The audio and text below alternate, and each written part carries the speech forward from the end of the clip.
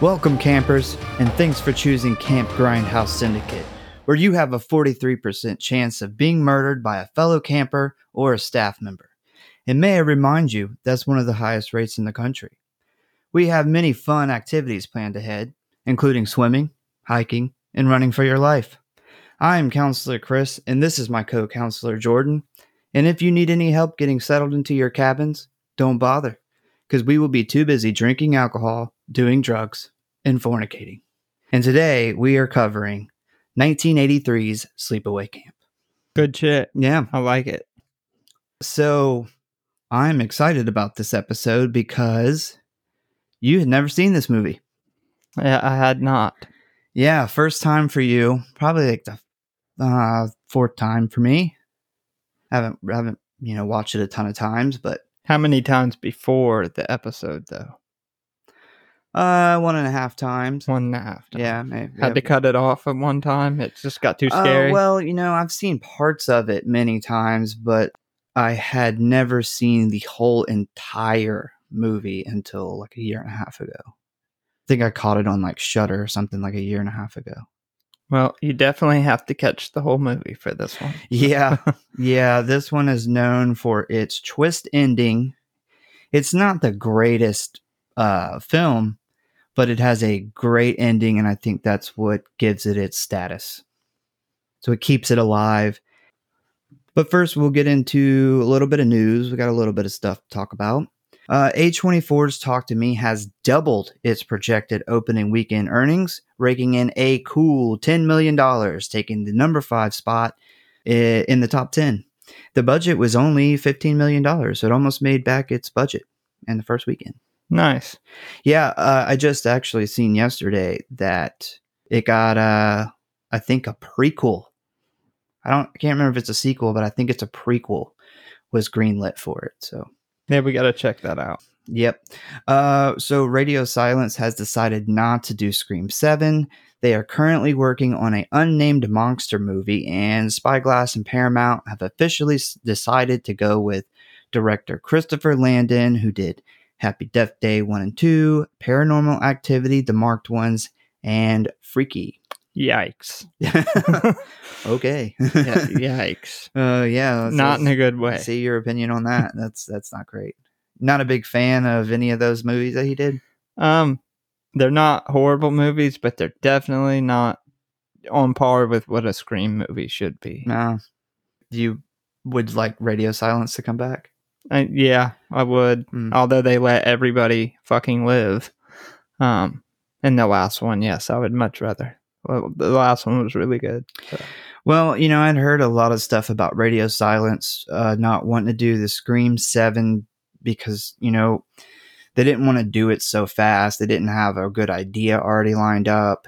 And they was, hey, we'll do another movie or two and think of, a good idea while we're doing that. And I thought that was a good idea, like give it some time, come up with something good.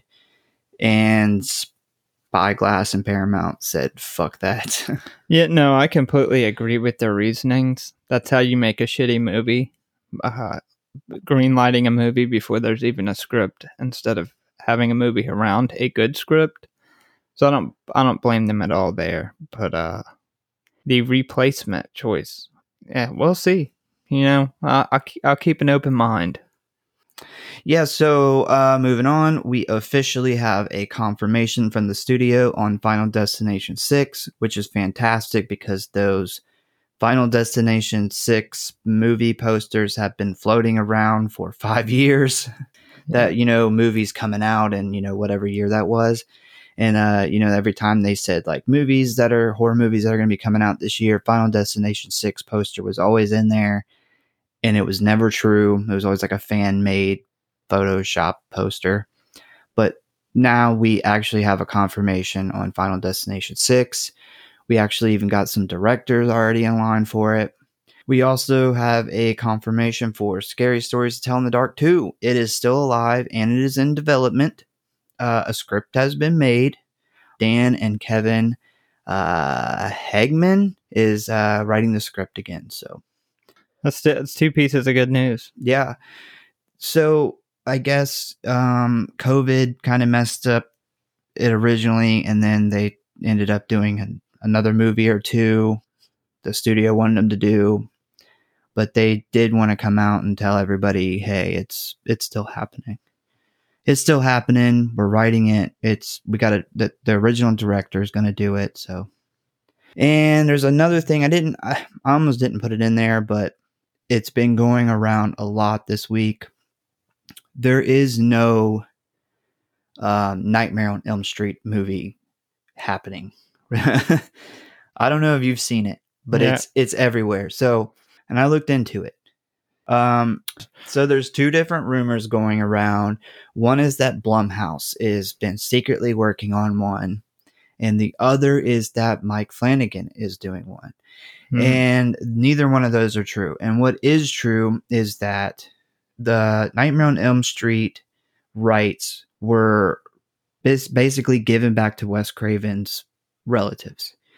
And they are willing to sell them for a movie, but for one, the price is so expensive that it's really not worth making a movie, from what I understand. I guess Blumhouse is interested in it, but it's just extremely expensive. And apparently it's so expensive that it is way out of Blumhouse's budget. I hope they keep that price high, because unless Robert Englund is coming back for that, Yeah, that's a tough one. I don't want to see another one of the remakes. Yeah, part of the rumors too is that he has agreed to come back as Freddy one more time. Also not true. He has stated many times that he's done. I mean, he's like, I think he's almost 70 years old. Well, I will say, if they ever did go down that road with the CGI and the way they can do faces now, he could have a very minimal shots for it, and then use people for stunts, and they can CGI. I mean, if they can bring Luke Skywalker back, sure, they could put Robert Englund in it and him do the voice and the personality, but without him, I do not want to see another one of those without him. Yeah, it doesn't really sound like he's super interested in doing it. But so the Mike Flanagan rumor, all that comes from is that he stated that he would be interested in doing one, and that has snowballed into he's doing one. He has never made any attempt to get the rights. He has never wrote a story.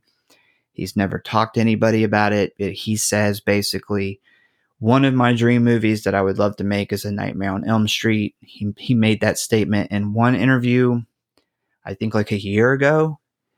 And I just seen somebody made a poster today and said, Mike Flanagan's Nightmare on Elm Street's officially on the way. No, it's not.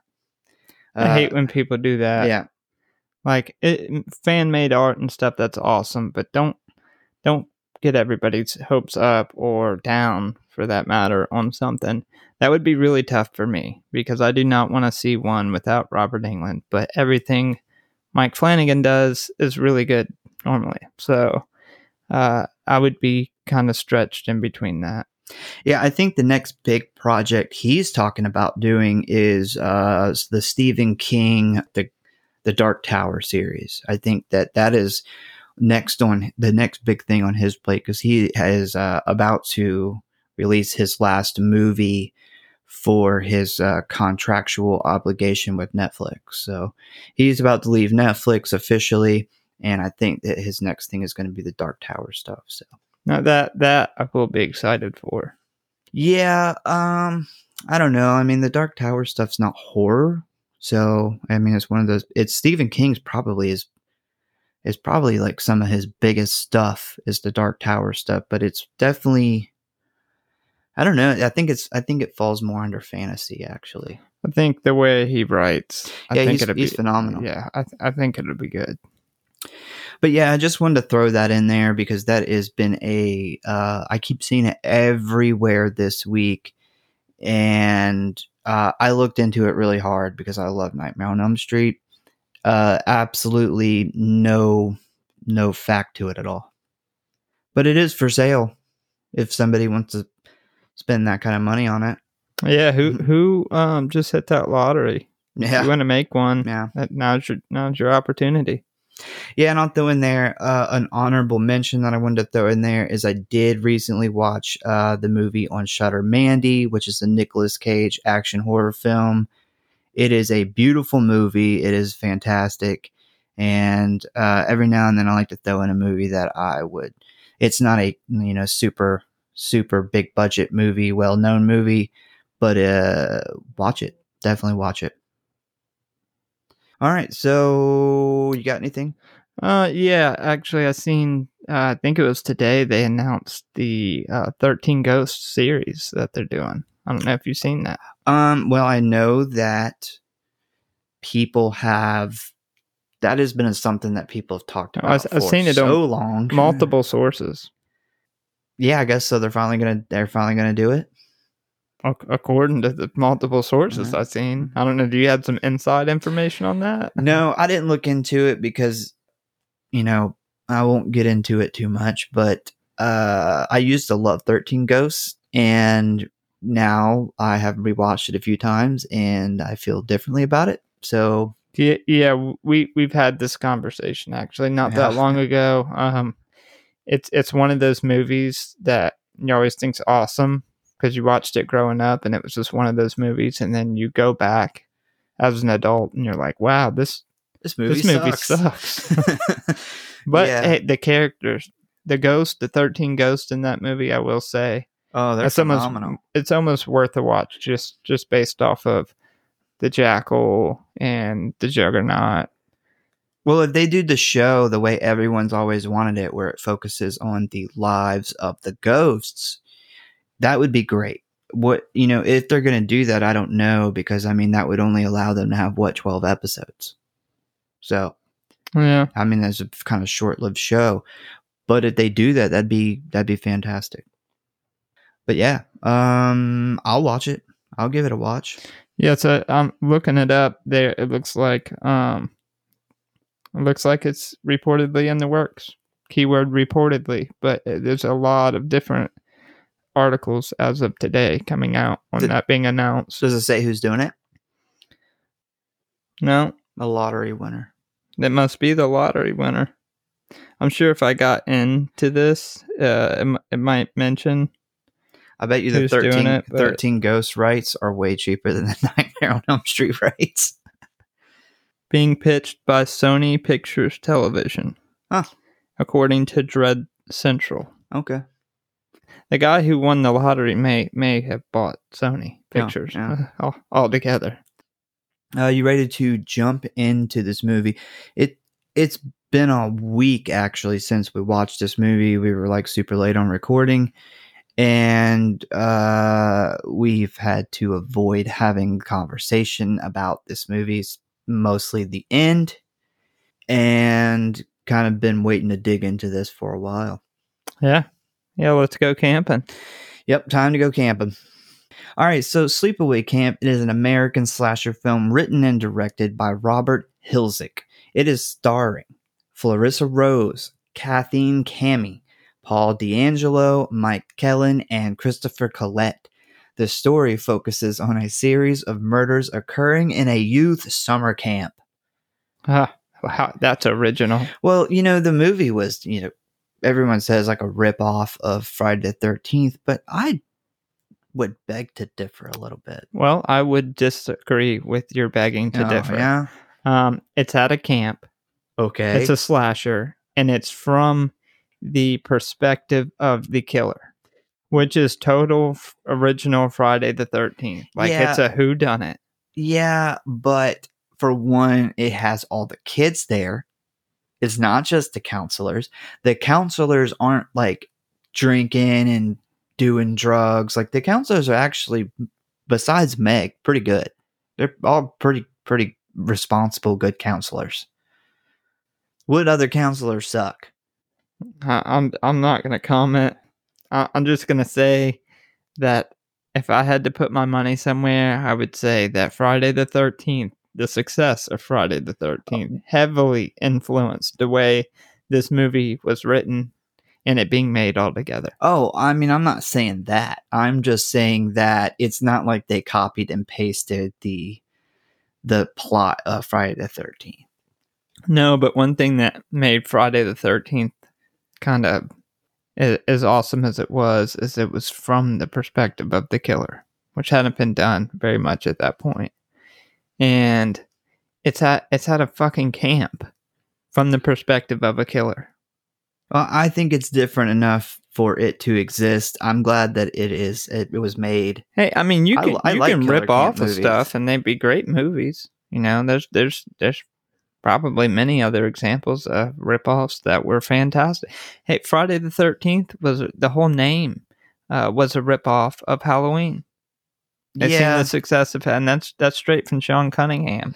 Yeah, those are very different movies too, though. I mean, I guess overall, yeah, I mean, they're kind of rip-offs of rip-off of rip-off. It just keeps going down the line, but I still think that, yeah, it's out of camp, but I think it's different enough to where I wouldn't rag on it for being what it is. This movie gets ragged on for being such a big ripoff of Friday the 13th. But yeah, so it was filmed in upstate New York in the fall of 1982, and it was released in 1983. It had a budget of $350,000 and a box office of $11 million. It was met by mostly unfavorable reviews from critics who deemed it a cheap ripoff of Friday the 13th. Wow. Big surprise. Yeah. Since then, it has developed a cult following amongst horror fans and widely known for its twist ending, which is considered one of the most shocking in the horror genre. It has spawned 4 sequels, with the latest being released in 2012. So yeah, still dropping sequels up until, I would say recently, but I guess 2012 is not really recent anymore. Feels recent, but it's not. It was filmed in Argyle, New York, near Summit Lake at a former summer camp. Screenwriter and director Robert Hiltzik has said that he actually attended the camp where filming took place as a child. The cast is mostly made up of actual adolescent actors instead of casting adults to play the younger characters. Yeah, that's one thing you can actually tell. Yeah. That sets most movies apart is these are actually kids. Yeah, I really like that. I agree. That was one thing that stood out that I really liked. Like, hey, some young teenagers and kids that actually look like fucking young teenagers and kids. They don't look like they're 35. Yeah. So the ratings, Rotten Tomatoes, it got an 81%, which is surprising. Yeah. IMDb, it got a 6.2 out of 10, and Letterboxd gave it a 2.8 out of 5 stars. Really, that Rotten Tomatoes is really that threw me off right there. You're really surprised about that. That is, and I would think the Letterboxd would be a little higher for kind of how much of a cult classic this movie is. Yeah, it seems like people are kind of all over the place on this one. Yeah, it's like I love or hate. So in the year of 1975, John Baker and his boyfriend Lenny take John's children, Angela and Peter, on a boat trip. The boat accidentally capsizes and John and the children are left to swim ashore. During this part, I thought the little girl was going to de-pants her dad at first. Because she gets behind him and she puts her hand on his hips. And I'm like, is she going to yank his shorts down? She's going to fucking pants him right there. Yeah, that's what it looks like is going to happen. And I'm like, well, this was in the early 80s. So I could see that being like, oh, that's not a big deal thing back then. But yeah, so they accidentally swim into the path of some dumbass teenagers who don't see John and the children in the water. They are struck by the boat. John and one of the children are killed. They die in the lake? They do. Oh. They're dead. Kind of sounds like another movie where somebody died in the lake. Yeah, well, they didn't die and no one helped them, and then they made fun of them for it, and then their zombified body came back years later. Fast forward 8 years later, it's 1983, and Angela is now all fucked up and traumatized. She has been adopted by her aunt, Dr. Martha Thomas, and her cousin, Ricky. What the fuck is wrong with Ricky's mom? Oh my god, man! I put that in my notes. I'm like, she's fucking terrible. The acting is like, what I put in here, like a 1950s play, like that, just weird, like over dramatic. Isn't that nice of me? Yeah, it was. I'm not sure where they found her from, or if they specifically made her play that character that way. I don't understand. Well, Fucking weird. I think that they had to make her that weird to make the ending make sense. Yeah, I get that, but just down to how she even talks is it's just strange. She's like, I tied a string around my fingers so I wouldn't forget, and I'm just like, what is wrong with you? Yeah. How are you a doctor? No one would come to you for like health reasons. Whenever I got to this was first time seeing it, I was like, what the fuck is this movie about to get? Like, is the acting going to be this bad with everybody? Yeah, I seen you when you first started watching it. Your wife was confused. Yeah, she's very picky about old movies. Yeah, very very judgmental. Also, you can tell it was filmed in upstate New York, and they casted because that kid's like New York Jersey accent. Everybody has those accents. Yeah, the son in the beginning, like his was so strong though, it like blew the dad's away. I was like, wow, that's pretty extreme. Yeah, that's especially the little kids in the very beginning. The kids on the boat, that's who I'm talking about. Their accent is so thick. Yeah, that's who I was talking about. The son. Yeah, it's rough. But yeah, so Ricky and Angela are heading off to camp where Ricky's mom hands them their physicals paperwork. And she mentions that she filled them out herself because she's a doctor, but reminds them not to inform the camp about her fraud that she has committed. So the kids all arrive at the camp on buses, and this is weird. The head cook makes a lot of sexual remarks about how attracted he is to the children. Yeah, this was fucking weird. This guy is a motherfucker. He is. I was like, I knew as soon as he's like, where I'm from, they call them baldies. I was like, he's gonna be the first to die. He's gonna be the first to go. If he's not the first to go, I don't know where this movie's going. Imagine how terrible it would have been if he just lived through the whole movie. I think he does live. Oh yeah, that's a good point. He lives in misery. I hope they make him live so he can die even worse death in the second one. He's pretty fucked up the rest of his life. Hopefully his eyes didn't make it. They asked about his eyes, but too early to tell. But yeah, so this is also somewhere around this point I realized that there's going to be a lot of men in very short shorts and a lot of camel tail in this movie. Yep. Full of camel tail. If you're into camel tail, this is the movie for you. There is a lot of dick silhouettes throughout this whole entire movie. Yeah, the short shorts are in high demand at this camp. You see more dicks than breasts in this movie, probably. Yeah, 80s slasher, kind of rare. You see more dicks than breasts. A lot of dick. Yep, lots of short shorts. But yeah, so Angela is pretty much instantly disliked and bullied by her bunkmates, and it's because she's real quiet, she's real odd. Her main tormentors are fellow camper Judy and counselor Meg. These are pretty much your bad guys for the movie. These are the ones to look out for. They suck. They do suck. Judy, I will say, is I forgot her name in the faculty. Delilah. Yes, Delilah. Fucking Delilah. She fucking makes Delilah look like an angel. Yeah. Judy's a fucking bitch. She fucking sucks. Yeah, so Judy and Meg, they are terrible. So the head chef, Artie, pretty much immediately tries to molest Angela in the kitchen pantry. Artie gets interrupted by Angela's cousin, Ricky.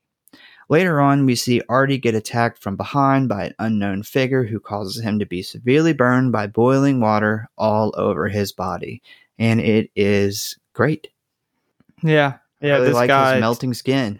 Yeah, this guy definitely deserved it. If there's anybody ever in a horror movie that deserves to be boiled alive, it's this guy. Yeah, what a son of a bitch he is. So Mel, the camp's owner, deems the incident as an accident, and he decides to hide what happened from the rest of the camp. Next, we see Ricky and his buddies. They're playing a baseball game against a rival group of campers. What is the point of wearing half of a t-shirt? I don't know. There's a lot of dudes with their bottom half of their shirts chopped off. They're like bellies showing. Desperate to show those abs. Yeah, I mean, I don't know. Maybe it's like a heat thing, like they're hot. No, But why I think not just take the shirt off? I think it was an 80s thing. I think it's like a style thing. It definitely was a style thing back then. What are we going to do if that comes back? They all stole their girlfriends and wives and sisters' clothes back then. The short shorts, like, have some booty shorts on with a cut off, like, crop top. Yeah, everybody was really into that 80s hair metal, I guess. Yeah, I don't understand the half shirt thing. Just take the shirt off, man. Either wear the shirt, don't wear the shirt. I don't see the point of wearing half a shirt. I don't know. They don't want to get a chest cold. So Ricky's team, they win the game and they talk some shit, and it pretty much pisses off their rival campers, Kenny and Mike, who are on the other team. And later on, we see Kenny and Mike, they start to mock Angela, causing Ricky and his friend Paul to get into a fight with them. And this is where Paul befriends Angela, which becomes a major plot point later on in the story. Well, pretty much a big chunk of the story. Paul and Angela get a little close, get a little summer love action. They do. Now, I just want to throw a shout out for Ricky. You can tell at this point in the movie, Ricky does not take shit. Ricky is the best character of the movie. By far. Yeah. Yeah, I mentioned that a little later around. on. I mentioned that a little later on. And I actually have an interesting fact about the actor who plays Ricky. Okay. Kind of goes hand in hand with what we're kind of talking about. But so, you know, concerning Angela, I want to point out that I don't know about you, but I get like major 11 from Stranger Things vibes from Angela. Yep. Yeah, I didn't think about that. But so that I'm is pretty sure. So I watched this movie probably like almost 3 times for this podcast, right? And the second time I watched it, like I paid attention to this little theory I had about 11, and it's dead on. And I'm thinking that when they wrote Stranger Things, they pretty much wrote that character to be like this. And when they cast 11, they probably were like, this is how we want 11. Like when they got the actress, they were like, this is how 11 needs to act. Because this is 11 specifically from season 1 too. Yeah, I didn't think about that. Yeah, I mean, definitely 11. From the looks, like the mannerisms, everything is dead on Angela. Yeah, if you were going to go back in time and remake Stranger Things just backwards, yeah, this would have come out to be. Yeah, she even kind of looks like she could play 11. Yeah, I think that when they wrote Stranger Things, the Duffer Brothers, they probably, you know, took a lot of stuff from their life growing up, watching, you know, like obviously different kinds of movies or horror movies or whatever. And I feel like when they probably wrote 11, they probably took a lot of inspiration from Angela in this movie. That is my guess. I wonder if that's ever been talked about, the inspiration for 11. I don't know, but if we ever get to talk to the Duffer Brothers, got to remember to ask that. Yep. I have to write that down. I have to take notes. I'll write it on the back of my hand and never wash my hand. So later on that night, we see Kenny. He's playing practical jokes on the other female campers, and he ends up taking one of them out into a canoe, and he ends up, you know, forcing it to flip, and he dumps them both into the water. He thinks this is funny, like a practical joke. The girl camper, she ends up getting mad. She swims away from Kenny and pretty much just leaves him in the water by himself. And we see the back again. We've seen the back of an unknown person's head kind of pop up out of the water in front of Kenny and ends up forcing his head underwater and drowning him. Yep, super weak kill. I just want to mention before this, like, what is up with all the guys skinny dipping with each other? Oh, like that's weird. None of the girls wanted to partake, so they're just like, all right, we'll skinny dip with each other, and they're like really excited about it too. They're like, oh no, the girls are coming. We're still stoked. be naked together. Too much sausage and potatoes swimming together. Like, And should be a rule against that. And they're like excited. Like they're not any less excited when the girls say no. Like they're just still just up for it, just being naked together.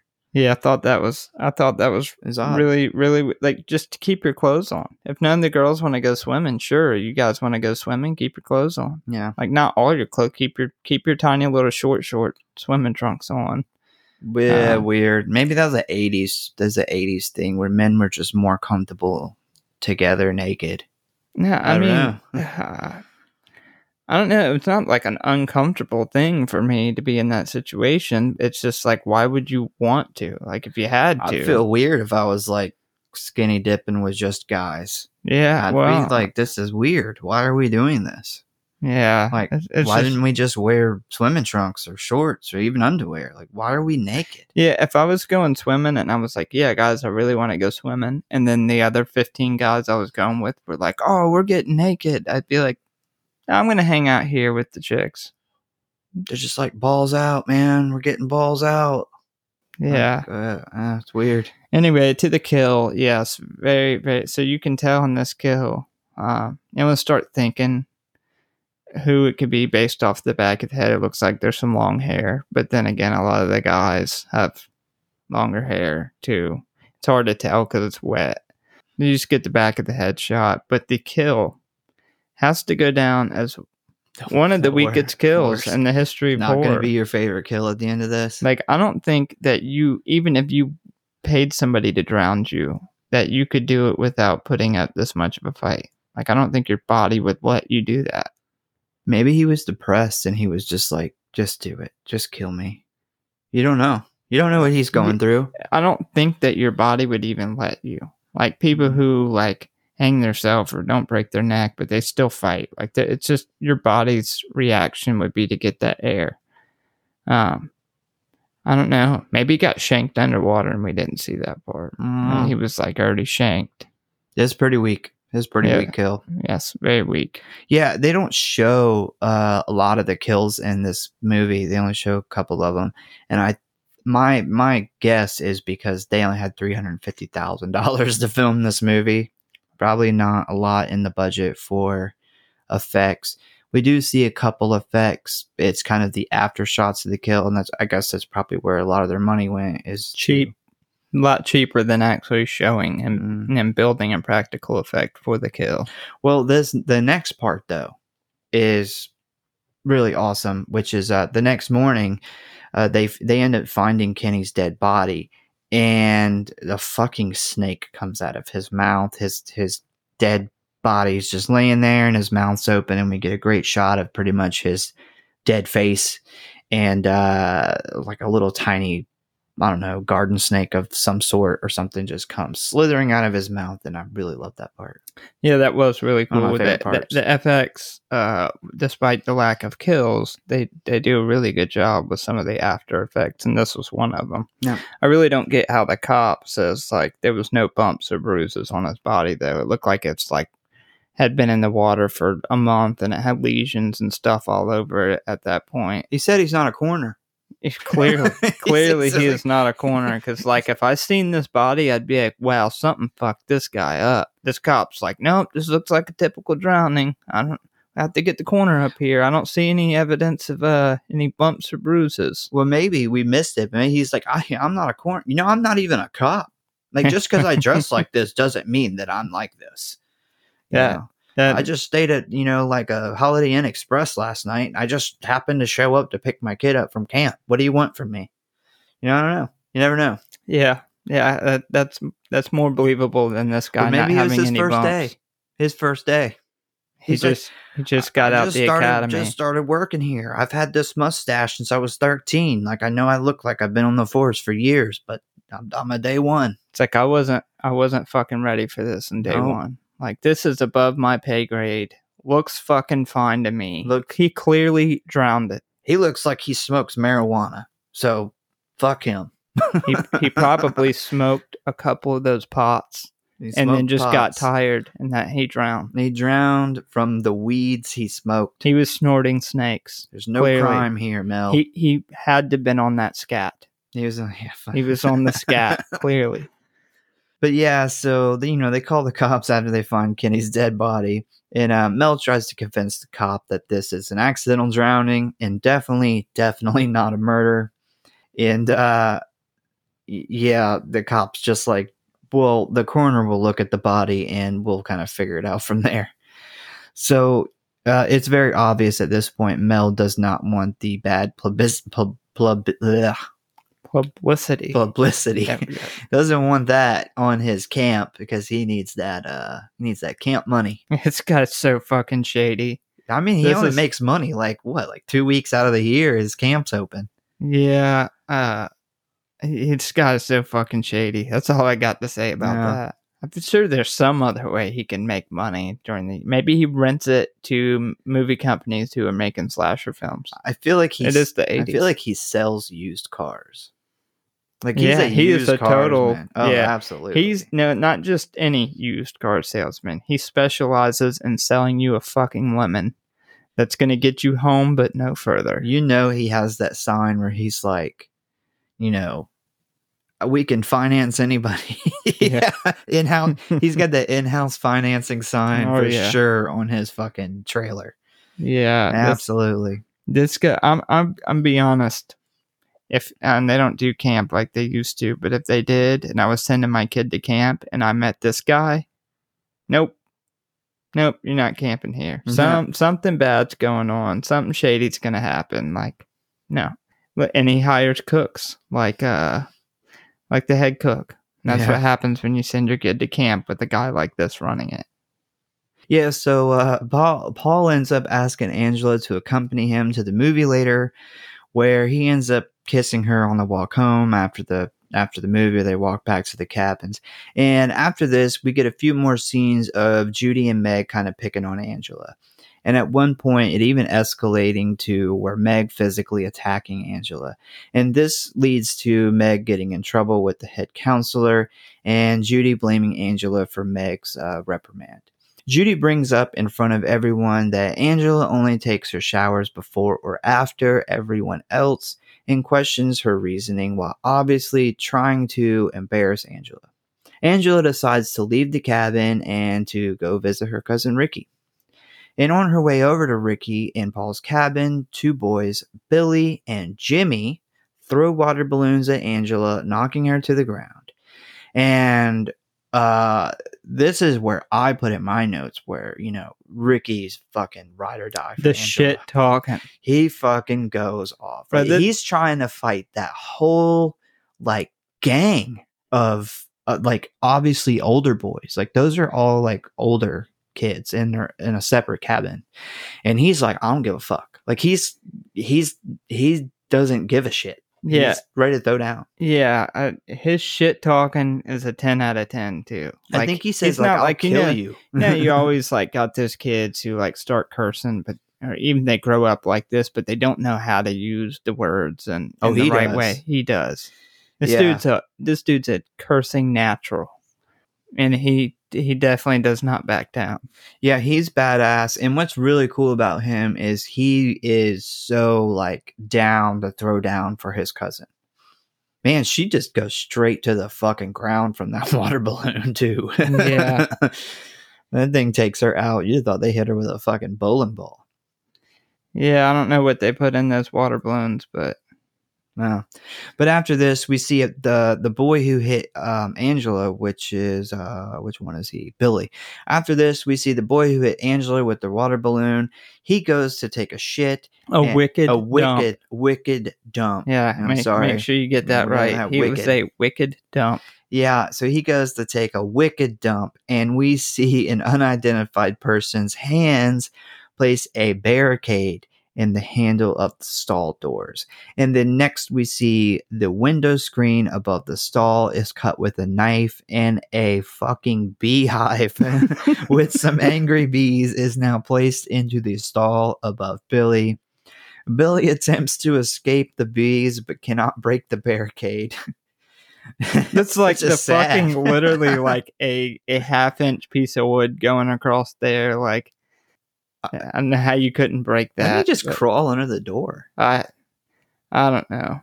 I don't know. This was another one that's like in notes, lame fucking kill. I feel like this is a like Acme fucking Wile E. Coyote fucking kill. Yeah, You know I'm what'll like, kill wait, is he somebody? gonna get killed by bees? He got killed by bees.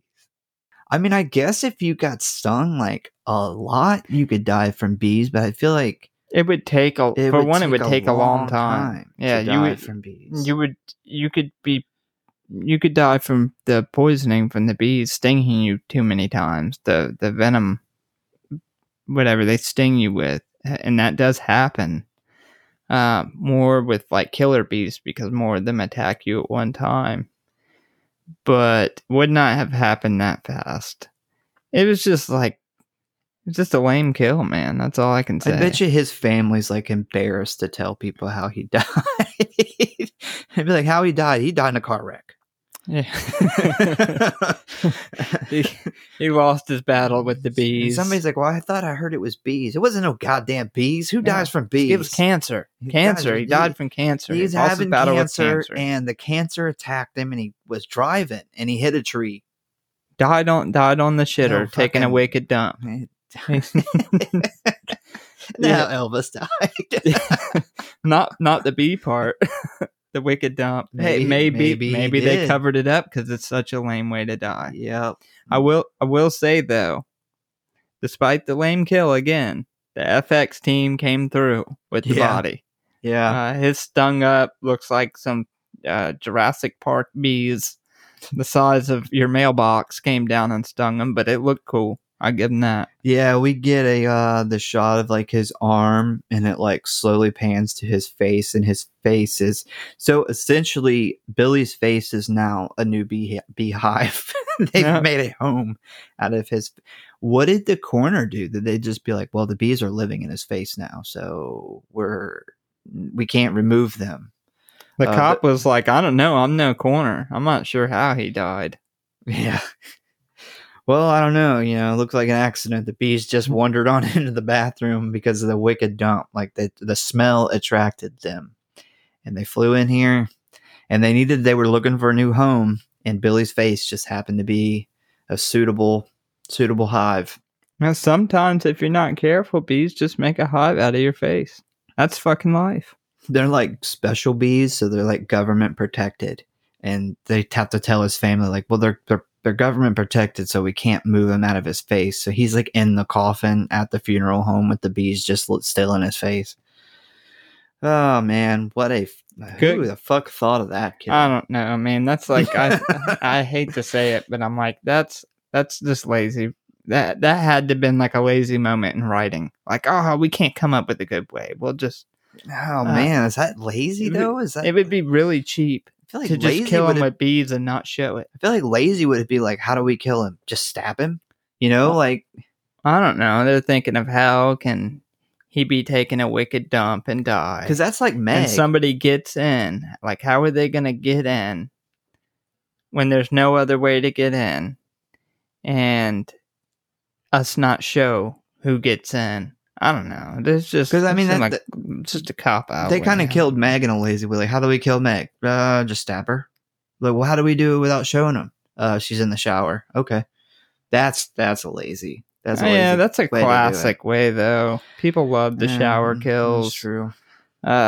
Not so much the bee kills. Like, people aren't in the movie theater chanting for somebody to get stung like 174 times and die, and then have their head turned into a beehive. That's a B movie writing. Well, that is B movie writing. Well, I'll tell you this. There was something about the bees because now Mel starts to believe there's a fucking murderer at the camp. Yeah. And he thinks he knows who it is. Why did this convince him too? Like, he's like, the bees clearly killed this guy, and now he's like, oh, there has to be a murderer convincing bees to kill people. Bees don't just sting people without somebody putting them on first. Bees don't just kill people on their own. They have to be paid to do it. Gotta be coaxed into it with promises of a new home. Promises of flowers. Promises of a new home that will literally blow your mind. Oh, what the fuck. All the flowers and honey they could have. But yeah, so he believes he knows who did it. He's pretty much talking about, to the head counselor. He knows who it is, but he doesn't quite say it. And, they decide to consolidate the campers into less cabins to try to keep everyone safe. And they don't want everyone so spread out. Now, they act like they've killed off like a ton of people. It's weird. They've killed all, like, that so many people have died, but now there's so many less people in the cabins that they now have to consolidate. And I'm like, I think only 2 people died. And then there's the cook, but who cares about him? He wasn't in the cabin with the campers. So only 2 campers have died. You really need to, I don't know. I didn't really get that. I don't really understand it. I don't know. 2 kids dying, that's pretty serious. It is serious, but the way what they're saying when they're talking about it is they're like, well, everyone's so spread out now, and now that everyone, like, they literally say, like, now that there's so many people gone, and I'm like, there's 2. Yeah, that's a good point. There's 2. Whatever. We'll move on. I didn't think that one through. I don't know, maybe the bees are killing people in the background and we just don't see it. But Paul and Angela sneak off to the lake at night, where Paul tries to make a sexual move on Angela, and this causes Angela to have a weird flashback to when she was a child and she witnessed her dad and his male partner in bed together. And Angela freaks out and runs away from Paul. I don't really understand the flashback at all. I don't get it. I rewound it a couple times. I was like, I'm missing something here. I don't get it. Yeah, I agree. I cannot figure out what this has to do with the movie. When it happened too, it's not very clear that it's her flashback, and it's just a really weird scene that I felt like I was very confused at why it was put in there. And I guess a way to clarify, like, why her mom wasn't around, and maybe, I don't know. So I looked it up. Scene. I was very confused. I looked it up, and it just says that it was to show that Angela was traumatized by seeing her dad and his boyfriend in bed together. And I was like, what? Yeah, judging. What does this have to do with this? Judging by later on in the movie, you would think that there would be a lot worse for her to be traumatized about. I just, I don't think that. But don't you think maybe her dad dying in front of her would be a little more traumatizing? Yeah. I guess this is sexually traumatizing. Or the fact that she just drowned a guy the night before. Yeah. Or she killed a guy with bees that day. Yeah. I don't know. I don't know. This fucked her up. They weren't even doing anything. I think they were just in the bed talking.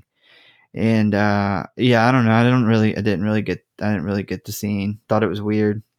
But so the next day, everyone is divided into teams for Capture the Flag, and Ricky convinces Angela to help him cut through the woods and sneak up to capture the flag. And that's where they kind of stumble upon Paul and Judy kissing. Judy is the bitch of the year. I'm telling you, she is. What year was this? 1983. 83, bitch of 1983. She has done nothing but fuck with Angela this entire movie. Every time there is a scene with Angela and Paul, Judy comes from the left side of the screen, makes a stupid comment, and then walks off the left side of the screen. It's like she literally is stalking Angela. She is. Maybe she wants to hook up with Angela. It's like, oh, somebody's talking to Angela. Let me go there and fuck with her. She's spending her whole summer watching Angela. Like, she clearly isn't into Paul. She's just wanting to fuck him because he's giving Angela attention. Yeah, I don't know what her deal with Angela is. Maybe she's got a little bit of a crush on Angela. I don't know. But yeah, so later on by the lake, Paul attempts to explain himself to Angela, but he gets interrupted by Judy and Meg. Meg then picks up Angela and throws her into the water. And while this is going on, Mel is confronting Ricky. So Mel believes that he definitely believes that Ricky may be the killer. And the reason that this is because every time Ricky has kind of got into an altercation with someone over picking on his cousin Angela, Mel has kind of been in the background or been around. So Mel's kind of put it together in his mind that Ricky is starting to kill off these people that are picking on his cousin. Yeah, they should have clarified that a little better as of why, like, out of the blue, he is, like, dead set on Ricky being this killer. Also, them throwing Angela in the water is, I thought it was a little fucking crazy. Well, so I was thinking, like, if this is the kind of environment that, like, Camp Crystal Lake was like, it's a no wonder, like, Jason Voorhees was picked on and then drowned. Like, Yeah. there is constantly kids fighting, like, fucking with you, just won't leave you alone, doing fucked up shit, and no one really doing a whole lot about it. And then in this particular scene, like, she gets thrown into the water by a counselor. No other counselors stop it. And then, if you notice, as she gets helped out of the water, there are a bunch of little kids throwing fucking sand at her for no reason. Like, they don't even know her. Yeah, I thought, like, I feel like a lot of this movie is kids being kids. Kids are assholes a lot of times. Like, there's always asshole kids. But this, I felt like, was a little extreme. Like, let's throw her in the fucking water. Yeah, I mean, it makes you wonder, like, was camp like this back then? Because they wrote movies like this or like Friday the 13th. And obviously the people that wrote these movies wrote them with experiences of them going to camp. Now, obviously these stories of like murders and stuff happening at camp were probably not true, but the environment in which the counselors were teenagers and didn't really fucking care, and the kids around were very rowdy and very, like, mean, rude. That probably was a lot of the environment. Yeah, I don't know. I mean, kids are still assholes. I feel like that they don't really do camping like they used to. At least not that I know. Like, kids don't go to camp for like a couple weeks and stay in cabins. But I feel like if you did, and you put some older teenagers in charge of them, this same thing would occur. Like, except it would be videoed on TikTok and a bunch of other shit. Yeah, and the owner is accusing a kid of being a serial killer in this. Yeah, it's just super shady owner at that. Okay, he's like, this 12-year-old is a serial killer. He's the next Ted Bundy. But yeah, so later on that night, for some weird reason, and I don't understand this either, Meg actually asked to have dinner with Mel. Yes, I have no idea where the fuck that came from. Yeah, no clue. I was very thrown off with that, like, with no context. Yep. Like, she hasn't, like, tried to fuck him at all the whole time. Now all of a sudden she's trying to come on to the owner. She must really want that counselor's rates. Well, I thought about it, and the only thing I can think of is, so she got in trouble before for hitting Angela by the head counselor. And then this very day, she picked up Angela and threw her into the water. So I think what she might be trying to do is kind of like get on Mel's, like, I don't know, maybe even like if she fucked him or something, that the head counselor couldn't get rid of her. I don't know. I don't think Mel would care that she threw Angela in the water. This guy sucks. I don't think he would really care. No, he probably doesn't, but he probably lets the head counselor, like, run all the counselors. And I could see, like, him being like, well, I told you to leave her alone. Now I'm basically firing you. And if she could be like, well, I'm just going to go to Mel, and Mel isn't going to let you fire me because, I gave him some last night. That's the only thing I can think of. Maybe she wanted to be the head counselor. And that's one way to become the head counselor over the other guy. If she became Mel. If she became the head counselor, Meg would murder Angela if they could get away with it. Yeah. Yeah. Yeah, I feel like there'd be a lot of murders happening with her in charge. Her and Judy are fucking crazy. well, her and Judy are like very much the two girls where they fuck with somebody so much that where something gets out of hand and somebody like accidentally gets killed. And then it's like, oh, well, it was an accident. Well, yeah, that's how people accidentally get killed. Like, shit, that shit happens to teenagers all the time. Yeah, this happens. There's many stories of the same thing happening.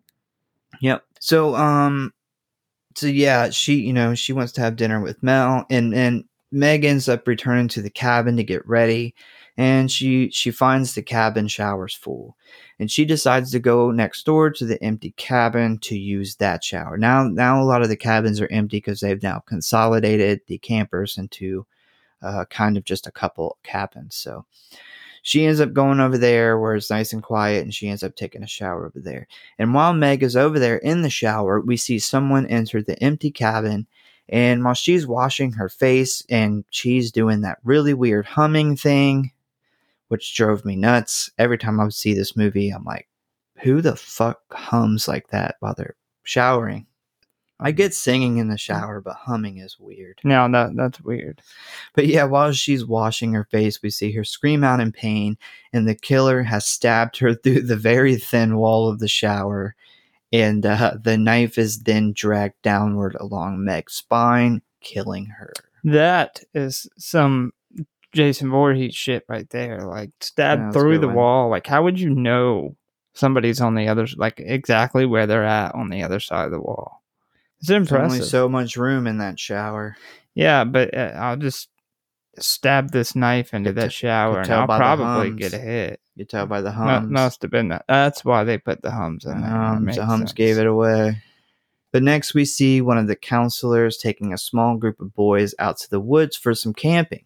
And we see that one of the boys has brought along a hatchet, which we assume will come into play later on. It's going to be a murder weapon. Of course, it's a hatchet. Yep, because they talked about 80s slasher. And it was a shiny hatchet. You like notice it was like a chrome, like it's like got to catch your eye. It's like, oh shit, is that a hatchet? That's a nice hatchet. That's like a hatchet. That's the hatchet to have. Gonna be red later. Then we jump to the camp social where everyone's gathered for a party. And Paul attempts to apologize to Angela again, and she tells him to meet her at the lake later on. Mel goes looking for Meg. He's looking for her everywhere because he's horny, and she has missed their dinner date. Which I don't know if he was planning to have dinner or not. I think he might have been trying to just get right to it. Yeah, there's like a fucking 3 or 4 scenes where he's just going to everybody like, have you seen Meg? Have you seen Meg? He was ready. Yeah, he was like, my old ass is about to get some. Well, I thought Meg was cute. You know, she's good looking. I get it, man. I get it, Mel. He done took his Viagra for the night. He's like, I don't have very much time. Like, nah. It's like that scene from I'm solid. I gotta find her. I got 30 minutes. Like that scene from Anchorman where he has the erection. Mm-hmm. She's like, you have like an erection. He's like, it's the design on the pants. But so Ricky is absent from the social, and he's claiming to be in bed sick from dinner. Mel ends up finding Meg's body in the empty cabin, and he begins searching for Ricky. Meanwhile, back at the small campsite, 2 of the campers ask to be taken back to the cabin by the counselor, and he takes them back. They were cold. I think they were cold, and they wanted to go back to the camp. So he runs them back to the camp, and when he returns, because he leaves the other 4 there, and when he comes back, the other 4 he left there, he finds those 4 murdered in their sleep, and the hatchet is missing. That was nice. They were just hacked the fuck up in those sleeping bags. Yeah. Why in the hell would you leave a bunch of kids by themselves in the woods in sleeping bags with a murderer on the people are dying? Well, they didn't know there was a murderer. The counselors didn't know there was a murderer. They didn't. You don't think they knew at all that no. There was a dead body found, the police were there. There was another dead body found, the police were there. No, because there's there's a couple scenes that kind of gives that away, where there's the scene where all the counselors are gathered to, well, first there's the scene where just Mel and the head counselor are kind of talking about there possibly being a murderer, and the head counselor is trying to tell Mel there's not a murderer, it's just some accidents, like, so he doesn't believe it. Mel's like, no, there's a murderer. And then right before this stuff happens, we actually see all the counselors are gathered together, and this is where the head counselor, he tells Meg she has the night off, which is when she goes to talk to Mel about the dinner. And then he tells this counselor, hey, everyone else is going to be at the social, but you are going to take these 6 kids out for a camping trip. And then right after this scene with the murdered kids camping, the head counselor gets a phone call from the police telling them that the 4 kids were found murdered and that there's a murderer at the camp. That's when they know there's a murderer going on. So there's a couple scenes that kind of puts that stuff into place. I don't know. I would think like, just a couple people just accidentally died. Like, maybe I won't leave these little kids in the woods by themselves. Not a great idea. In the last 24 hours, I agree. Like 4 people ended up dead. I totally do not disagree with that. But yeah, did you know, because I didn't catch this on the first, I actually may not even caught this on the second time. Those kids that get killed at the campsite, do you know why they were killed at the campsite? So I'll take that as a no. Those kids are the kids that were throwing sand at her. Yep. Okay. Yep. That's why she goes, that's why they get killed. That makes sense. They are the assholes that were chucking sand at Angela when she was, after she was like thrown in the water or whatever. That's right, you little fucking shit. Little Throw bastard. sand. The other 2 got away. Up. The other 2 got away though. Yeah. Motherfuckers. Maybe she should go back and get them later on. Maybe she did. They just didn't have time to put it in the movie. Yeah. Maybe there was a dramatic chase scene when she just hacked him up with a hatchet. And that's why you don't throw sand at people. Unless it's pocket sand. But yeah, so soon after this, Judy is shown in her cabin alone. She takes a boy back there, and then the boy's like, you know what, fuck off, I'm leaving. So he leaves. And she's a mega bitch, as always. She is. She's like, you don't want to get in trouble. Like, what a loser. I remember thinking, like, man, if she lives through this and somebody marries her, like, that dude's gonna kill himself. Like, she would drive somebody to suicide. She's the girl, and then like that has her husband murdered for life insurance. Oh, absolutely. Like 100, and then gets with his best friend. She's the girl who, like, when you're fighting, she's like, you should just kill yourself. Yep, that's her. But yeah, it shows her. She ends up in her cabin alone, and someone enters the room, and she's obviously very rude to them.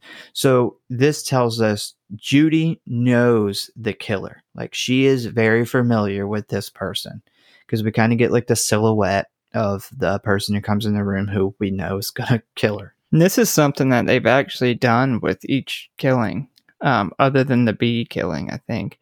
And Meg getting stabbed in the shower. But the first 2, the head cook getting the boiling water, the drowning scene, the second kill where he gets drowned, each time that they know who the killer is. So throughout this movie, like, it's somebody at the camp, because each time they're like, oh, you, like, what are you doing here? And then they would get killed. Thought it was just interesting they put that in there. Yeah. So it's not somebody on the outside. So the whole time you're watching this, you're thinking, okay, who is the killer? And in this particular scene, we actually see, so the lights are off in the room, and we actually see the cabin door open, and we get a front shot of the killer. Could you tell who the killer was from that shot? I couldn't, but I put in my notes at the time, killer looked like a guy, possibly Ricky. Yeah. Well, there's a reason for that. Yeah. I thought it was really cool knowing the ending now, which we'll get to that. I thought that was done intentional. I thought that was really good. It is done intentional, but not for the reason that you think. I'll just tell you that. But yeah, so the killer goes up to Judy, starts attacking Judy, and this is where Judy gets smacked unconscious. Like if you watch the scene, the killer literally just smacks her, and she gets knocked out cold. About fucking time too. I mean, I don't know how you smack somebody unconscious, but that's a hell of a smack. Got that Rick James smack.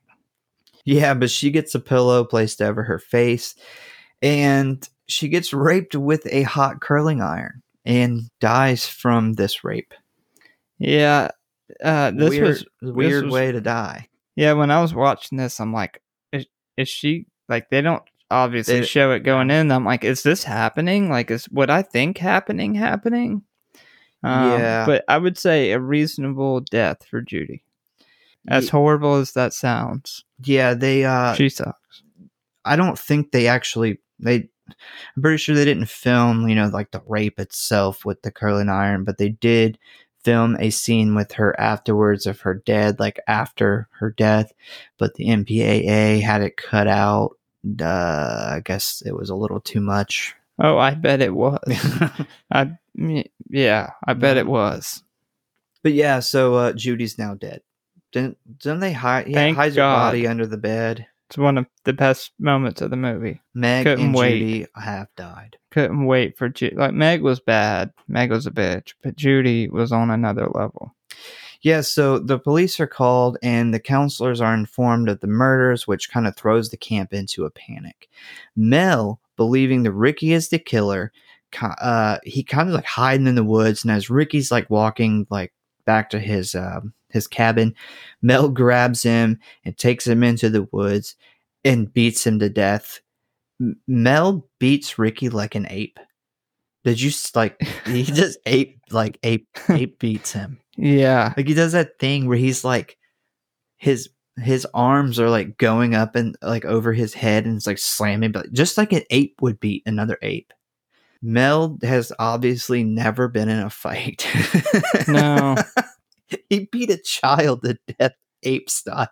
He does whip the shit out of Ricky though. He said Mel was gonna be my wife. Yeah, the guy who played the actor that plays him had clearly never been in a fight because they're like, we just need you to beat him up, and he was like an ape. What exactly do you mean by that? Wait, what? Him and his wife watch a lot of Animal Planet. It's like I googled punch and it said slamming your hand into somebody. I'm not sure how that goes. It's kind of like a toddler when a toddler's mad. Yes. Yeah, he just beats Ricky to death with his palms. But yeah, so after Mel thinks Ricky's dead, which he's like surprised he's dead. He's like, this child died so easily. Maybe he beats kids like that regularly. I beat my kids like this. They didn't die so easily. I shouldn't have let out so much of the ape. Yeah. God, I gotta learn to control this. Gotta control the ape. That's what he calls himself. He's got a big ape tattoo on his chest. You won't like the ape when he gets mad. So after Mel thinks Ricky's dead, he freaks out and he runs off into the woods where he ends up encountering the real killer. And after realizing who it is, he is pretty shocked. And then he's killed with an arrow to the throat. Sound familiar? It does. Does that sound familiar? Sounds a little familiar. Sounds a little Friday the 13th-ish. A little bit. Old Kevin Bacon getting the arrow through the throat. Yeah. Old K. Bacon. People really want him to play Freddy Krueger. You heard that? Yeah, people are fucking dumb. That's what I'm... I don't know. Like, I don't really understand. I don't really understand it. Nobody can play Freddy Krueger except Robert Englund. But like, that's just... I feel like if you really want that... Kevin Bacon's older. What would he play for like 2 movies and then we'd have to find another one. Yeah. Like, he's not young. He's not like a young guy. I'm sure you could find a younger guy who... What is the specific reason why Kevin Bacon? They say that he doesn't look like that. They Robert say that Englund? he looks like him. I'm like, missing something? No, because you can even look at Robert Englund younger and Kevin Bacon younger, and they look nothing alike. And now they're both old-ish. You look at Robert Englund at that age; they don't look like each other. I don't know. It's probably It's like the biggest Nightmare on Elm Street thing is like Kevin Bacon. Like anytime anybody brings up who's going to replace Robert, it's Kevin Bacon, and I don't know, man. I don't get it. It's like that thing when people see a baby and they're like, "Oh, this baby looks just like its dad or just like its mom," and I'm sitting there like, "It looks like a fucking baby." How could you say that? That's how I feel right now. Yeah, I don't know. Yeah, I don't know. We've gotten back on to Nightmare on Elm Street again. This is a good movie. Let's just have a whole episode about Nightmare on Elm Street stuff. We will. Oh eventually. Yeah. One day I'm gonna get to do Dream Warriors. Can't wait. Dream Warriors. Yeah, so the police start looking around the camp for the missing campers, and Paul is seen at the lake with Angela, who suggests they get naked and go for a swim. The cops discover Ricky, who is barely still alive. He is not dead. He just looks dead. Like an ape has beat this child. Just damn, maybe that's who's been killing everybody. There's an ape. There's an ape. There is a zoo next door. There was bees used. There was Sounds bees. like an ape way to kill somebody. Came from the zoo. They picked him up. I just thought about an ape killing the child molesting cook. And they're just hitting him on the chest. Even an ape knows better than that. He tried to rape an ape.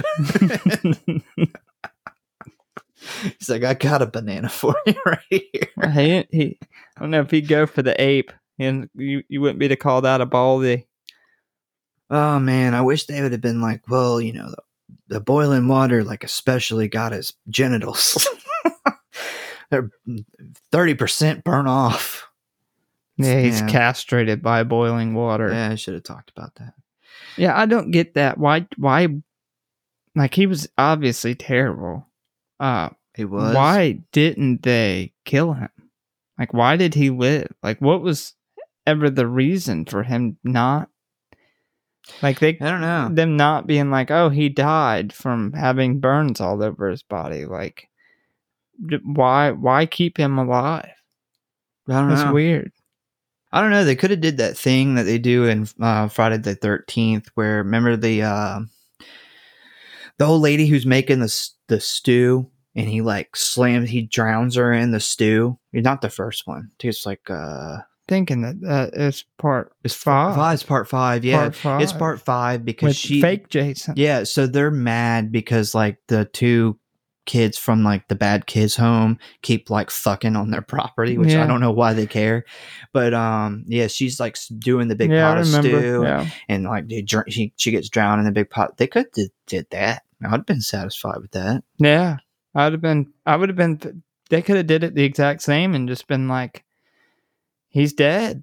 Like, he died clearly from burns. He must have slipped and dropped this pot of boiling water on him. I'd have been satisfied. The cop could have been there and been like, I don't know. I don't see any bumps or bruises on him. It's clearly nothing going on here. I'd have been cool with like when the cop shows up for like somebody else's body and been like, oh, hey, by the way, your cook, he passed away from his burns.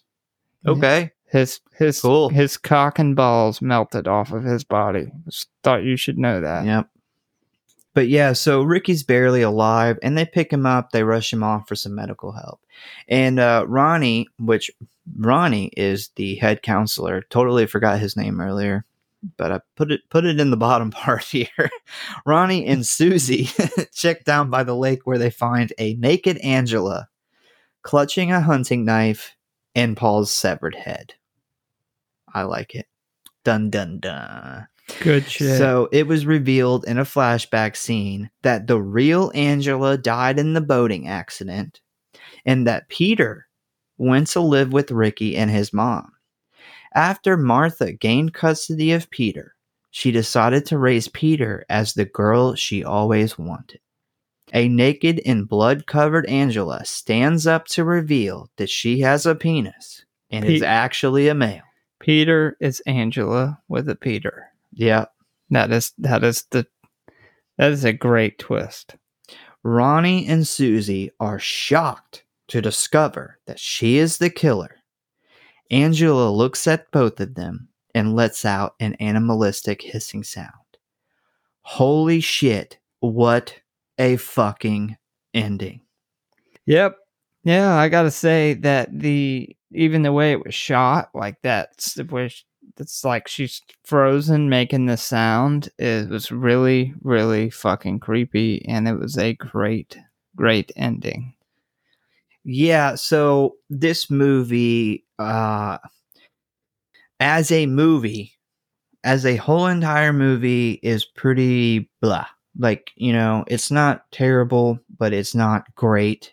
It is pretty much, if you're a fan of slashers, especially older slashers from that time when slashers were really getting their footing, this is a kind of movie up your alley. It's kind of a very classic slasher, but it's the ending that makes this movie kind of still around. It's still talked about and still important. It is really rare to get an ending that is that like holy shit. That is it. That it's great.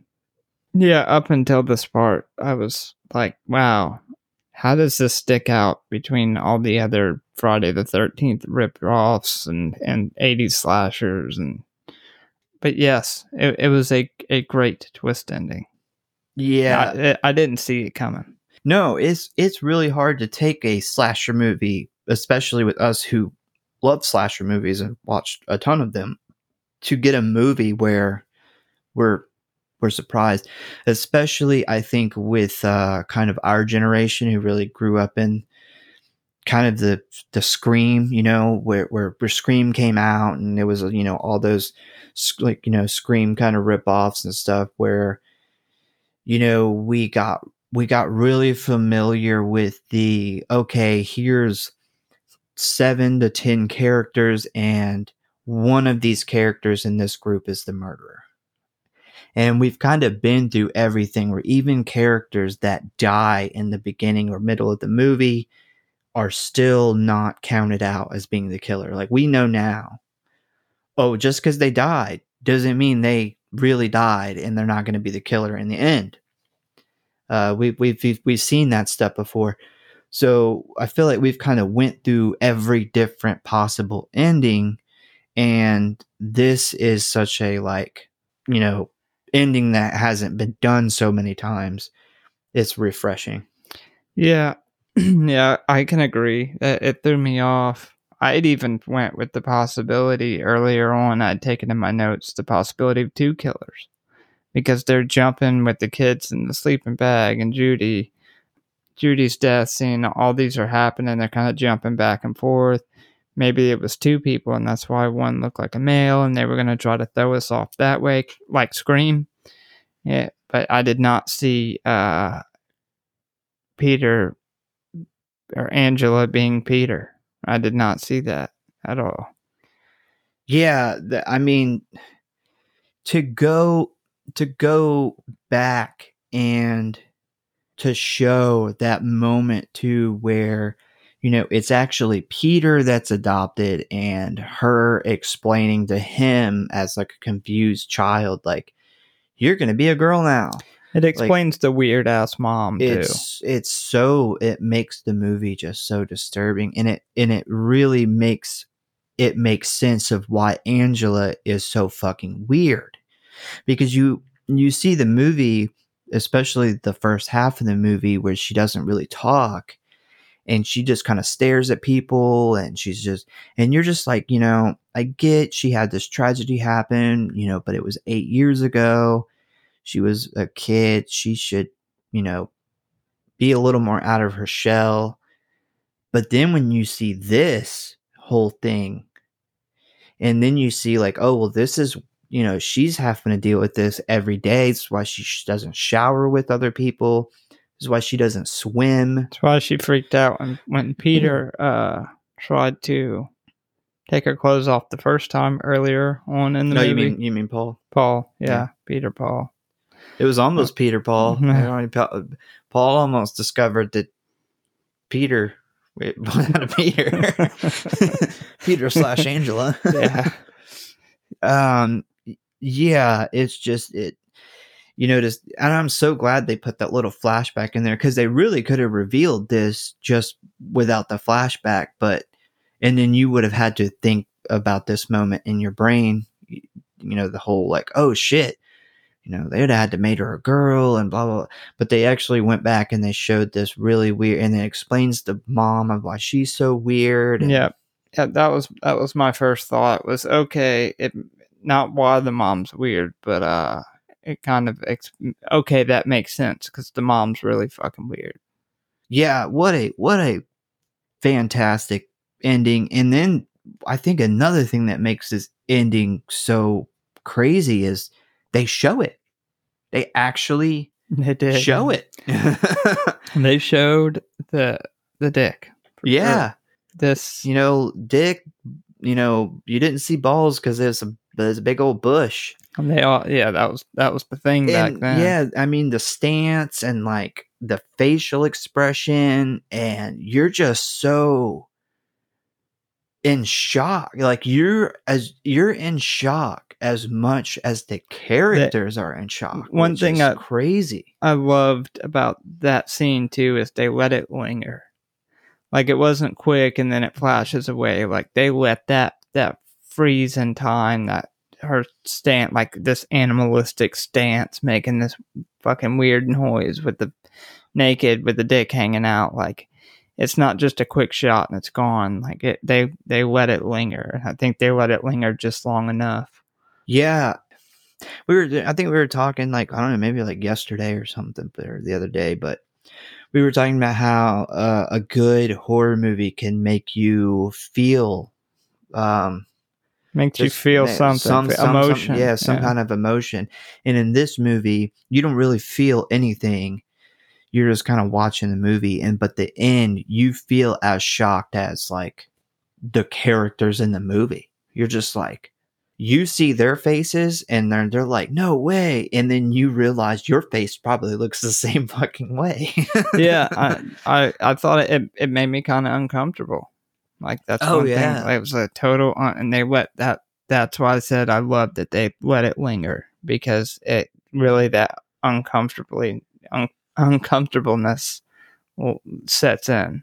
That was a great twist ending that I would say 99 out of 100, maybe even 100 out of 100 people watching this for the first time would not have seen that coming. Yeah, that's why, like, when I, like, you know, good examples, when I was saying, hey, we're going to do this movie, and you were kind of asking me a little bit about it. I was like, well, I can kind of give you a little bit about it, but I can tell you that the main reason that we're going to do this movie, and I want you to watch this movie, is for the ending. And you don't, you know, really, this is a movie where you just really want somebody just to watch it. It's like, dude, just watch this movie, because you don't want to let a lot of it out, because you want that full shock reaction to happen. Why do you think she killed Paul? I think he discovered her wiener. You think that was it? Well, I think that she has some sexual PTSD. I think there was, I don't know, just the jig was up. Maybe he was like, oh fuck, and started being shit. Like, we don't see the reveal.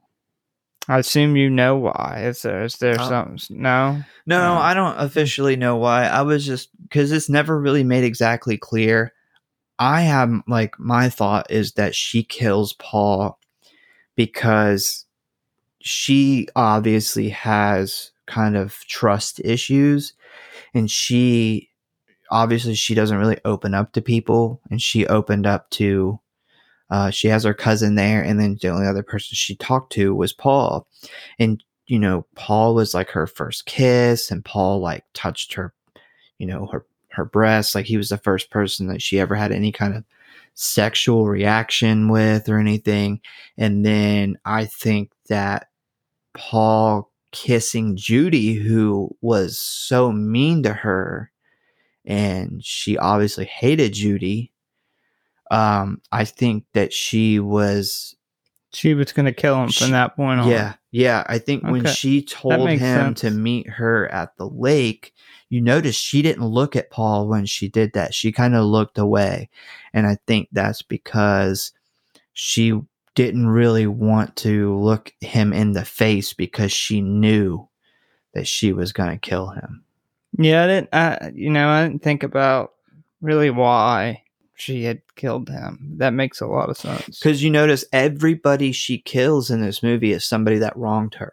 Mm-hmm. And her final kill is the person who probably wronged her the most.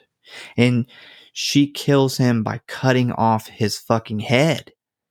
So, yeah, I that is my assumption, but it's never truly like she may have, decided to give him another chance, and then he discovered it and had a bad reaction. What the fuck is that? I don't know, but that is my goal. Is like, I feel like Paul was probably the icing on the cake. Like, she knew, because I mean, she killed so many people that night in a short time span. She knew camp was over. Like, they're going to shut this shit down tonight. Like, tomorrow, everybody's going to go home. This is it. And I think, like, she knew she had to get rid of everybody that night that she wanted to get that revenge on. When did you first get an idea that it was probably her doing these killings?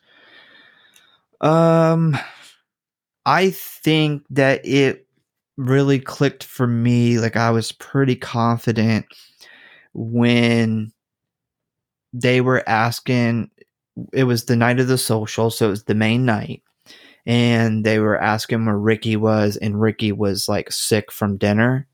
And I was like, okay, so this is obviously like to make us think that it's Ricky killing everybody, but I'm pretty sure it's Angela killing everybody.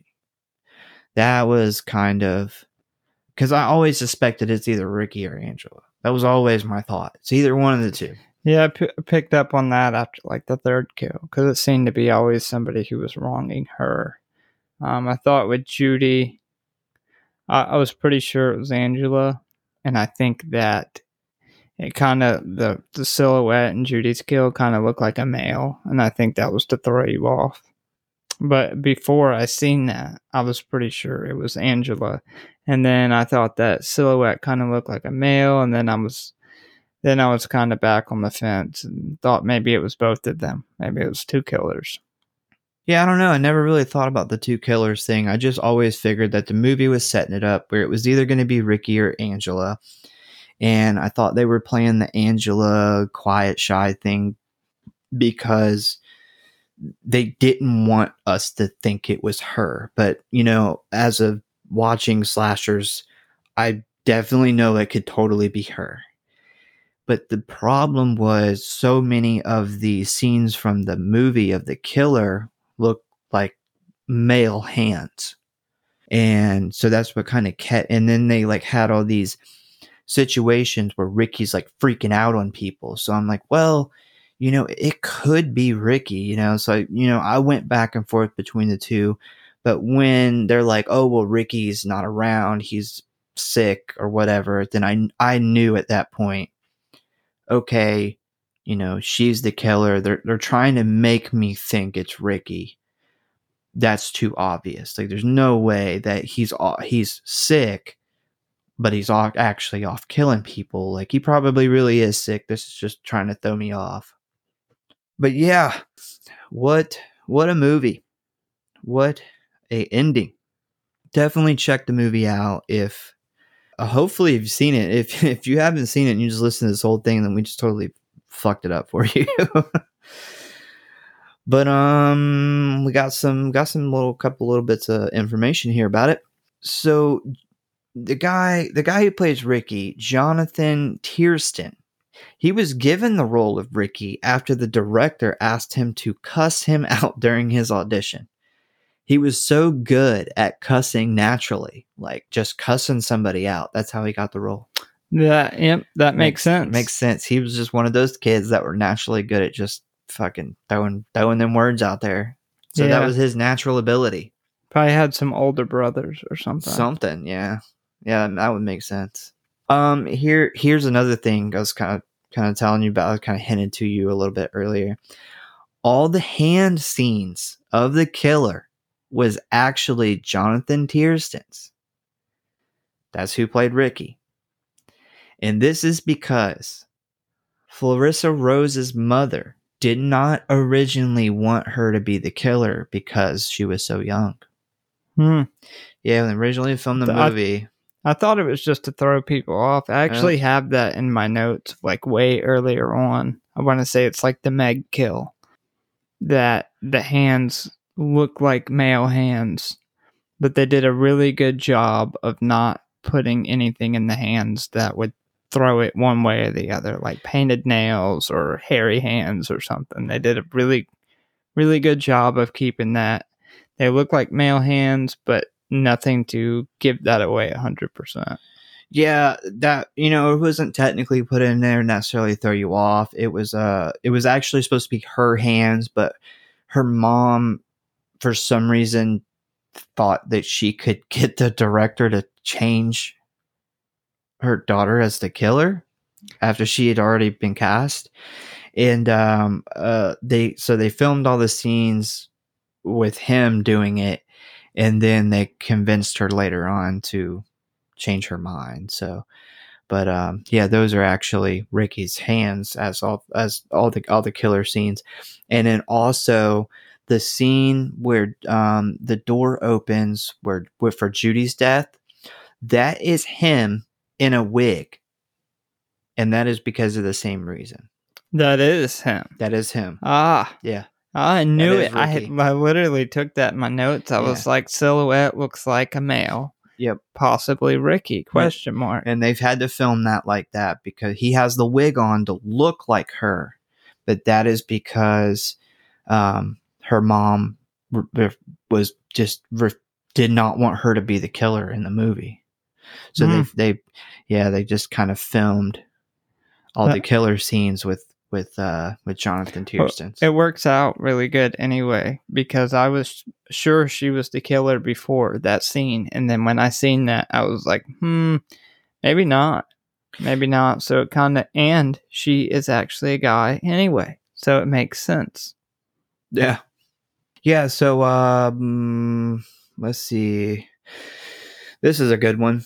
The final scene of Angela standing there bloody and naked.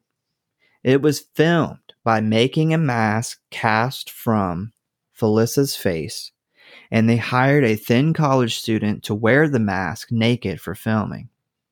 He asked if he could get drunk first before he shot the scene, which he did, and he was originally uncredited for the movie, but now, in the version now, his name is actually in the movie.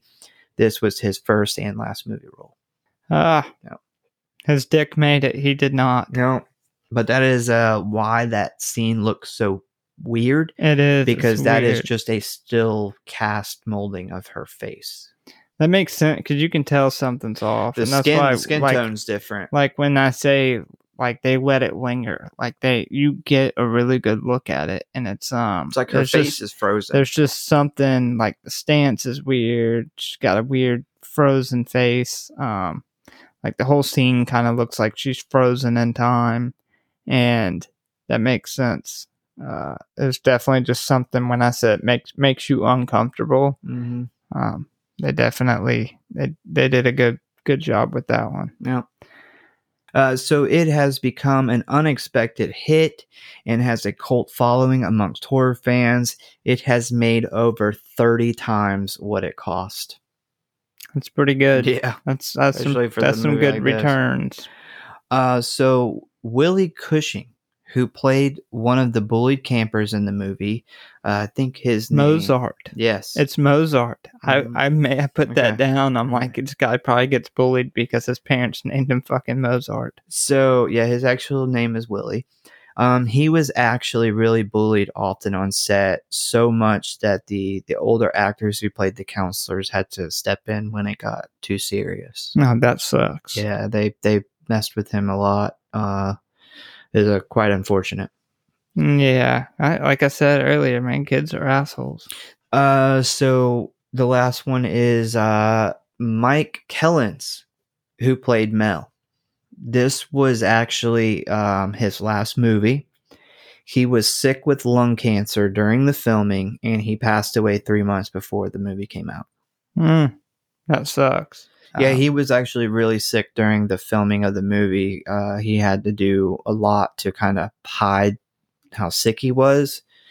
And I was sitting there thinking when it like came across that, I was like, man, they had him like smoking cigars in the movie. But I guess he was like, yeah, I'll smoke a cigar. It's too late now. Like, it doesn't matter. Yeah. But yeah, Damage is done. Yeah, he died like right after that, and he didn't even get to see the final movie. He did a great job though. I would not have known that he was on death's door. All right, so let's talk about kills. There is a total of 12 kills, being John Baker, the real Angela Baker, Kenny, Billy, Meg, Judy, 4 small campers, Mel, and Paul. Want to do favorite kills? Yep. You want to go first? You want me to go first? I don't remember who went last time. I don't either. I'll go first. I'm gonna say there's not a whole lot to choose from as far as awesome kills. Gonna put that out there. It's John Baker. We should have done ran over by a boat. We should have did. We should have did weakest kills for this episode. Who would you say your weakest kill was? The fucking drowning scene. Kenny? As bad as the bees were, like, yeah, that was tough, man. That was ridiculous. I'm like, good God, they must. I feel like they did that in reshoots or something, and they were like in a hurry, really bad, like in Star Wars, where they were trying to like get it done, and they just kind of rushed a lot of scenes in. Yeah, I feel like they've reshot that. For best kill, I can't put Paul, although he was decapitated, because you don't actually get to see his kill. So I will say Judy. Judy's being because it was fucking super gruesome, although you don't get to see it. For probably really good that you don't, but you don't get to see it. But knowing how she was killed, and I was just super stoked to have Judy die. That was one of the highlights of the movie for me. Okay. Yeah, she was. She sucked. So, yeah, not a lot to choose from here. I'm gonna say the weakest kill was Kenny. You know what? No, I'm gonna take that back as weakest kill. I'm gonna say, this is bad when it's hard to go with the weakest kill. I'm gonna go with Billy. And I'll explain why in a second. But my weakest kill is Billy. My favorite kill I listed as Paul. We didn't get to see it, but the fact that we got to see his head roll away. Yeah. Well, see, I mean, we didn't get to see half these over half of these kills. We didn't get to see them. Yeah, you know, and I even put that down, like the decapitation. Paul's head was really cool, but as a technicality, we didn't actually see him get killed. So I counted Judy. I counted it, and then plus it's because it happened at the finale. Yeah, I mean, if I were to say the best kill that I actually seen, it would be Mel, because I think it might be the only one I see. I don't know. The only ones I can remember seeing was Mel, John, and the real Angela Baker. They kind of show Judy's, like she gets bitch slapped to hell, and silhouette of Judy's kill. Yeah, well, she gets. You see him put the pillow over her face, and then like pull the hot iron up and just send it on in there. Weak one for kills. yeah. Good God. My honorable mentions were Kenny, and not because of the kill, because I love the snake out of the mouth thing, and then Mel, because I actually got to see the arrow through the neck. But yeah, my favorite kill was the Paul, and the reason why is because it looks like Paul is like smiling, like he just got, he just like, hooked up with Angela, and you think like that's what happened, and then she stands up and his fucking head rolls off. That's why I listed it as my favorite. Okay. Yeah. Yeah, there wasn't like you said, not many really good ones to choose from. So we don't normally do this, but I was like, I don't know, I'll probably throw this in there. I'll put you on the spot. You want to rate the killer? You want to do a 1 out of 5 star rate the killer? oh, what are we rating them on? Just overall? Just overall, what you thought about the killer? A 3. I thought really creepy. He's really creepy. Yeah, I was like, who's he? He's really creepy. I thought the actress that did it did really well. Very, very 11 feel to it from Stranger Things. That was a good 11 hit. was a murderer. Yeah, it's exactly what this movie is. Yeah, pretty much. But if I was to go on a scale of like the best killers in horror, and then the worst, I'd give him a 3. 3 is 6 out of 10. Yeah, I agree. It could be higher if you actually got to see some of the killing. It's hard to judge a killer when you don't get to see the killing. But I will give her credit. She's pretty creative. That's why I'm giving the 3. Hot iron. That's why I'm giving hatchet. the 3. And the fact that you will kill somebody that you don't like for such petty reasons in such gruesome ways, like you raped somebody to death with a hot iron. Like what? Hey, Judy was a bitch. That's cold, I'm not, man. Yeah, I'm not gonna complain on that one though. That's cold. Judy was terrible. So you ready to do a rating of the movie? Yep, I am. All right. I guess I'll go out the gate here. I'm giving this movie a 3.6 out of 5. And the reason is because of the ending. 100%. Like, if you took the ending away, I'd give this movie a 2. This movie gets a 1.6 bump because that fucking ending I like so much. That's a big bump. That's a fucking bump. But I actually gave it a one whole point bump for it. What you did 1.6 bump? Yep. I'm giving it a 3.6 out of 5. I watched it, I don't know, probably like 3 times. And I like watching it. It's a movie I'd put on the summer, especially if I want to watch like a slasher. I love the last, I don't know, 10 minutes of the movie is fantastic. That the last 10 minutes is probably the only really good 10 minutes of it though. But yeah, pretty much where the campers, the little kid campers get hacked up. That was where Meg. Oh yeah, in that she was pretty right much before where Meg gets killed. Pretty much from then on is a good movie. It's a good movie. Yeah, a lot of bullshit before that, but pretty much from that point on, I really enjoy. I have no problem watching this movie.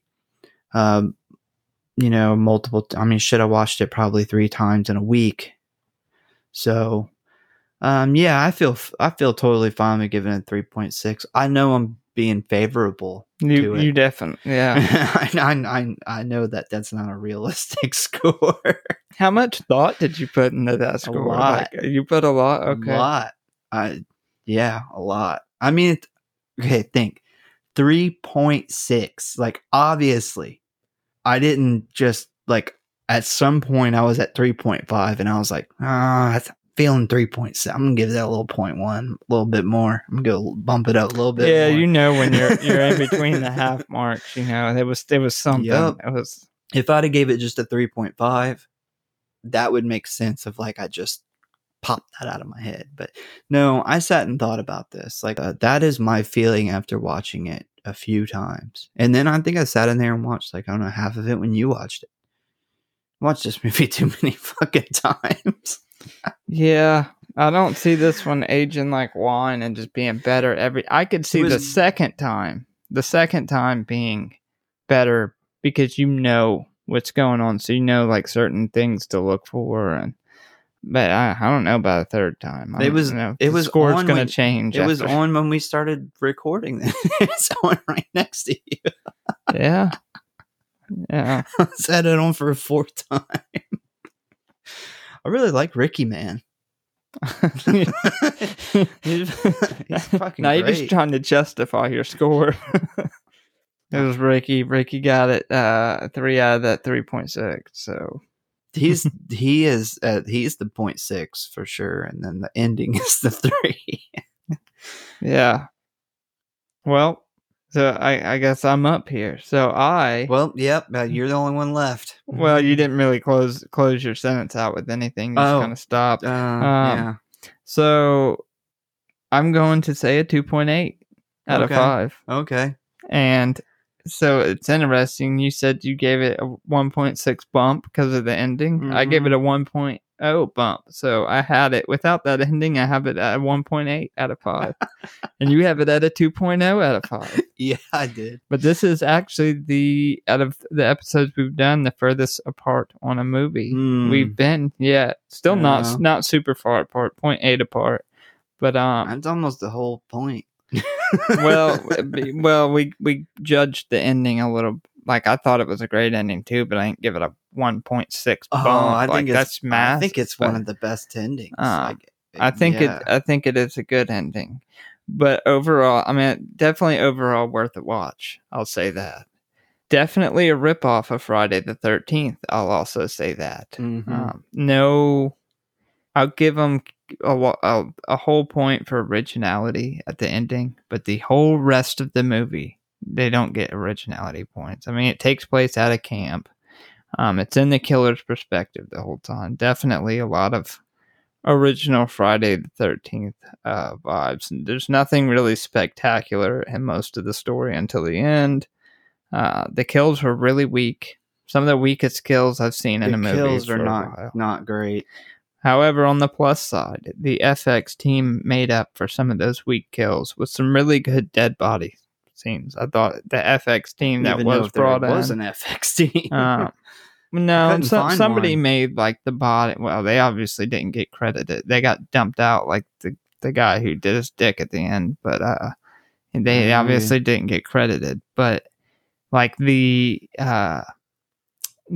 drowning body with the snake in the head, that was had to have been an FX team, like somebody who has no experience or making the cast of her face and. Anyway, yeah, I thought they did a fantastic job of making up a little bit for some of the weak kills. The acting was good from the main characters. I'll say that. And the ending is just, like I said, it'd be a 1.8 without the ending, but 2.8. I thought the ending was fantastic. If you took apart this ending or took it out, I would never watch this movie again. But with the ending, I would say I would watch it again. I would especially watch it if I was watching it with another big horror fan who did not know the ending. I would watch it to see somebody else's reaction to the ending. That's how good the ending was. And movies with really good endings, generally, that's how it is. You want to see somebody else's reaction to see if it's similar to how you reacted. Very good ending. Overall, definitely worth a watch, especially if you like 80s slasher, Friday the 13th ripoff type movies. But I'll give them originality in the ending because I don't know if that's ever been done since. No, I'm surprised that it hasn't been done. And after this, I mean, I don't know. Somebody's probably done it, but I haven't come across it yet. I at some point want to do the second one. Yeah, I agree. So the second one is not really a whodunit. It's just her grown up killing people. It's just her going to camp and just killing the shit out of everybody. So sounds kind of like Friday the 13th, Part 2. Yeah, I'm grown up. I'm with it, killing people. Yeah, I'm definitely open to watching it and possibly doing an episode on it. But yeah, so that's pretty much it for Sleepaway Camp. That's that. Have you thought about what we're doing next? Yeah, I got a couple things in mind. Oh, so you ain't settled on anything I have yet? not solidified it yet. All right, I'm thinking possibly The Visit. The Visit M. Night Shyamalan. or The Lodge, which is a newer movie. That's really good. Yeah, we'll see. We'll surprise you. Probably be one of those two movies. Well, we'll see what it is next, and Safe camping.